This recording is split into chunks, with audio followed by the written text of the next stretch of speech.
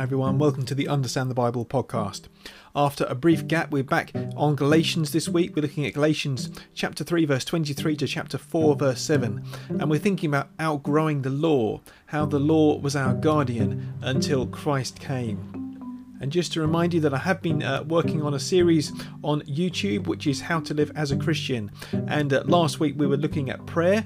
This week we are looking at Bible reading. And next week we're thinking about the church. And it's a 9-part course looking at how to live as a Christian. So if that would interest you, do have a look. Or perhaps you could pass it on to people you know who might be interested. It might make good home group, study group material. So thanks so much everyone for joining me. I hope that you enjoy. See you soon and God bless.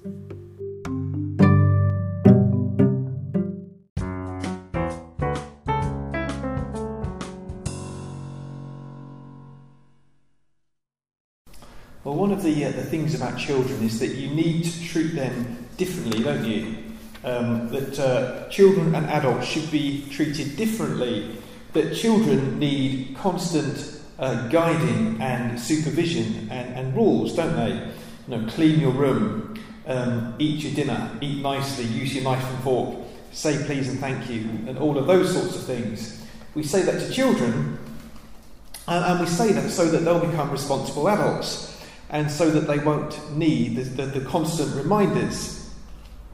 Well, that's the thing with the law. Paul says that the law was a guardian, something for children in a sense, and that's what we're going to be looking at today. Remember that 2 weeks ago we thought that the law was like a prison. That was the first thing, and he starts out and says we were held in custody under the law, locked up until the faith that was to come will be revealed. So he says that law is like a prison, and then he goes on to say, so the law was our guardian. That's verse 24. So guardian, he means there someone, I think the word meant something like one who would accompany a child and look after it going off to school or making sure that it was safe and that it was protected. He or she was protected until they reached maturity. So that's the point of a guardian. And we still have that today, don't we? Guardian is, you can have a legal guardian. Someone who's not a mother and father can be a legal guardian, but it can be someone else as well, a legal guardian, if a child is an orphan or something like that, to make sure that they reach maturity safely. And that's what he says the law was, until Christ came that we might be justified by faith. And we've been thinking about this, haven't we, until the gospel came, until Jesus came, when we could be made righteous, not through obeying the law, but through faith in Jesus Christ. But now that the faith has come, he says, verse 25, we are no longer under a guardian. So in the same way that you wouldn't find, once a child had reached the age of, whatever the legal age is, 16 or 18, they wouldn't have a guardian anymore. So Paul says, Jesus has come, so we don't have the guardian anymore. And so then he goes on to say, so in Christ Jesus, you're all children of God through faith. So we are children of God in Christ Jesus. In Christ, by the way, is Paul's way of referring to Christians. If you're a Christian, Paul says, you're in Christ. And he uses that phrase over 100 times. In all of his letters, that's how he refers to us, in Christ. And he says we are children of God through faith. So we've been adopted by God into his family in Christ. So we're children now, children of God. He says all of you who were baptized into Christ have clothed yourselves with Christ. There's neither Jew nor Gentile, neither slave nor free, nor is there male and female, for you are all one in Christ Jesus.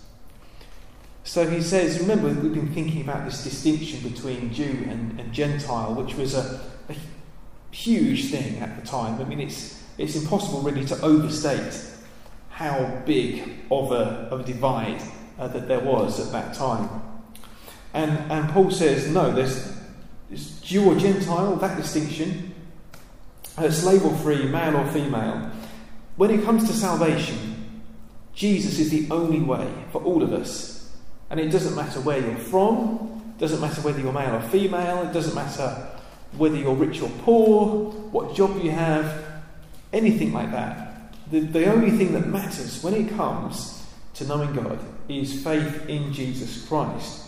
And that is where our unity is. And he goes on to say, if you belong to Christ, then you are Abraham's seed and heirs according to the promise. Do you remember that the Judaizers, whoever they were, who were leading people astray in Galatia, had been making a big thing, we think, about being children of Abraham. And Paul says, no, if you belong to Christ, then you're a child of Abraham. That's being a true child of Abraham. And it makes me think, actually, this about unity, because I think unity and diversity, particularly diversity, we're like our government and the media, they love to talk about diversity, don't they? But I think often the kind of diversity that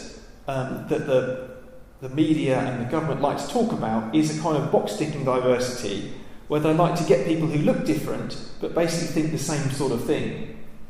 But actually, I think the gospel is true diversity. It doesn't eliminate our differences, but it actually makes us grow into the individuals that God wants us to be. But we come together to form the church and to form one people.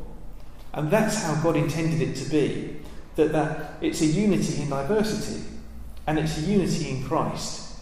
And that is where true unity and true diversity come together. And that is in Christ. So Paul then, he goes on to say, what I'm saying is that as long as an heir is underage, he's no different from a slave, is still subject to guardians and trustees until the time set by his father.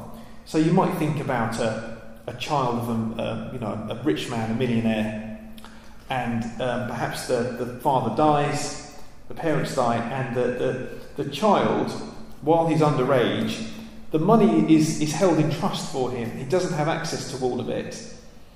He can't. The money's coming to him. It belongs to him in a sense, but he doesn't have access to it. And that's what Paul is saying, that while we were underage, we were in slavery.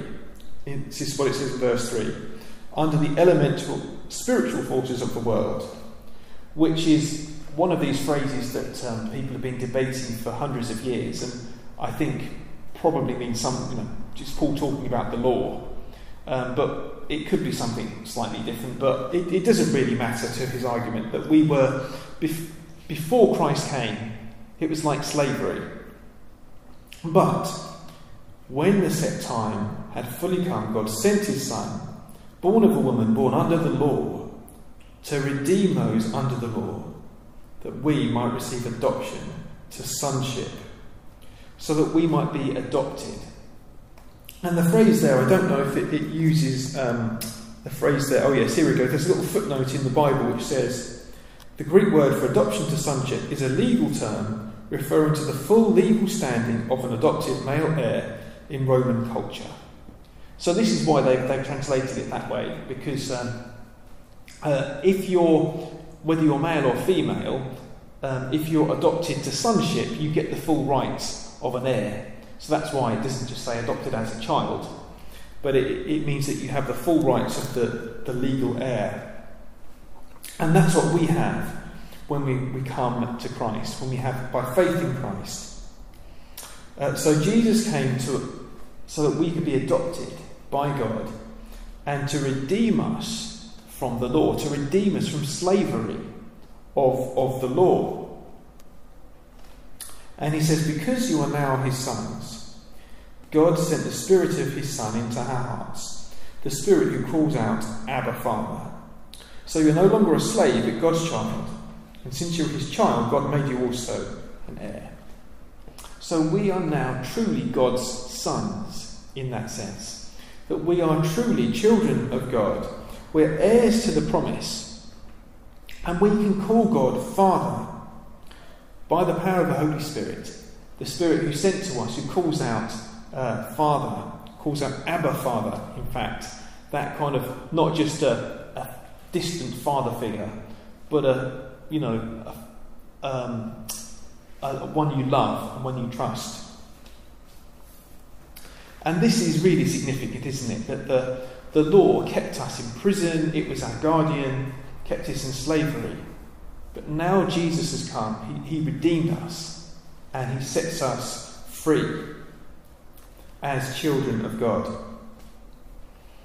It's interesting actually looking at this passage with the parallels with what we were doing on a Sunday morning in Acts chapter 10 and 11, because there are a lot of parallels about how at that time the Jews and the Gentiles the Jews wouldn't even eat with the Gentiles, wouldn't go into their houses.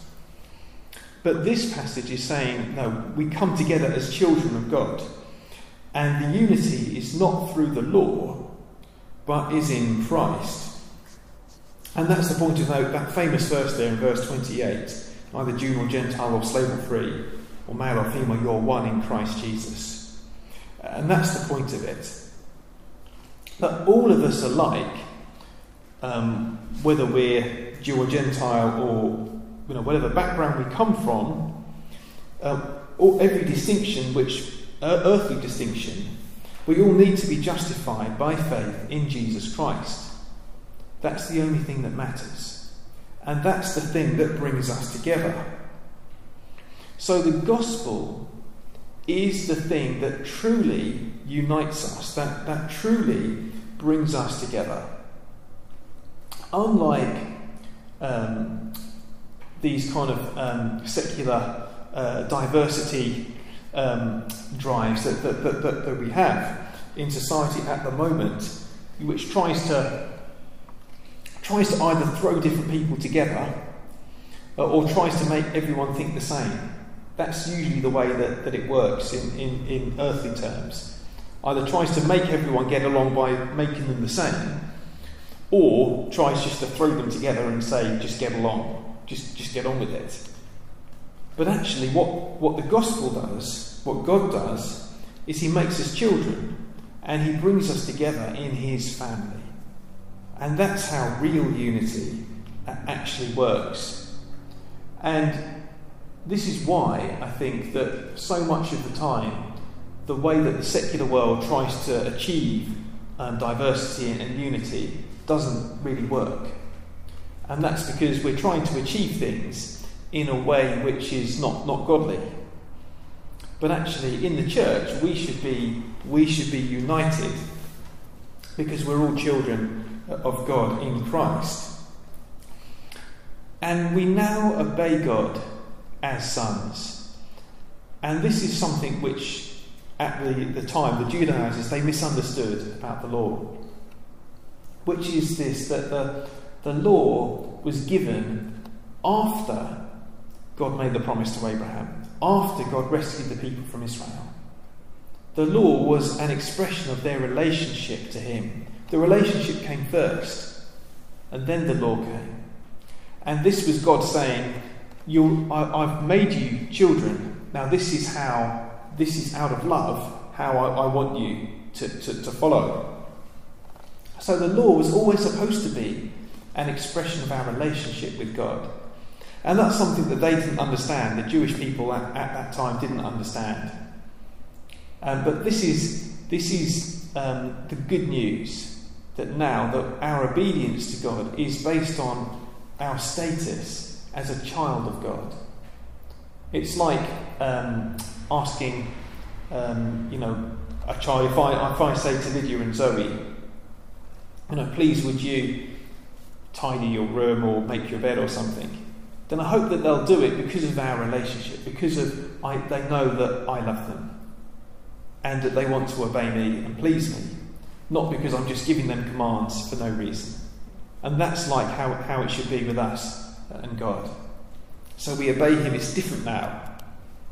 Christ has come and we obey him because we are children of God, not because we do it out of fear. And we're going to be looking at this This is what Paul goes on to talk about through the rest of Galatians. So do stay tuned, especially in Galatians chapter 5 and 6. We'll come on to how obedience actually looks like.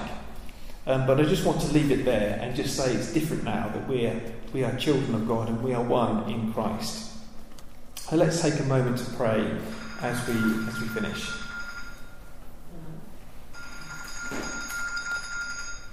And so, Heavenly Father, we pray that you would truly make us one in Christ. And we thank you, Lord, that it is true that the thing that matters now is faith in Jesus Christ. And we thank you, Lord, that you bring us together in a way that nothing else can.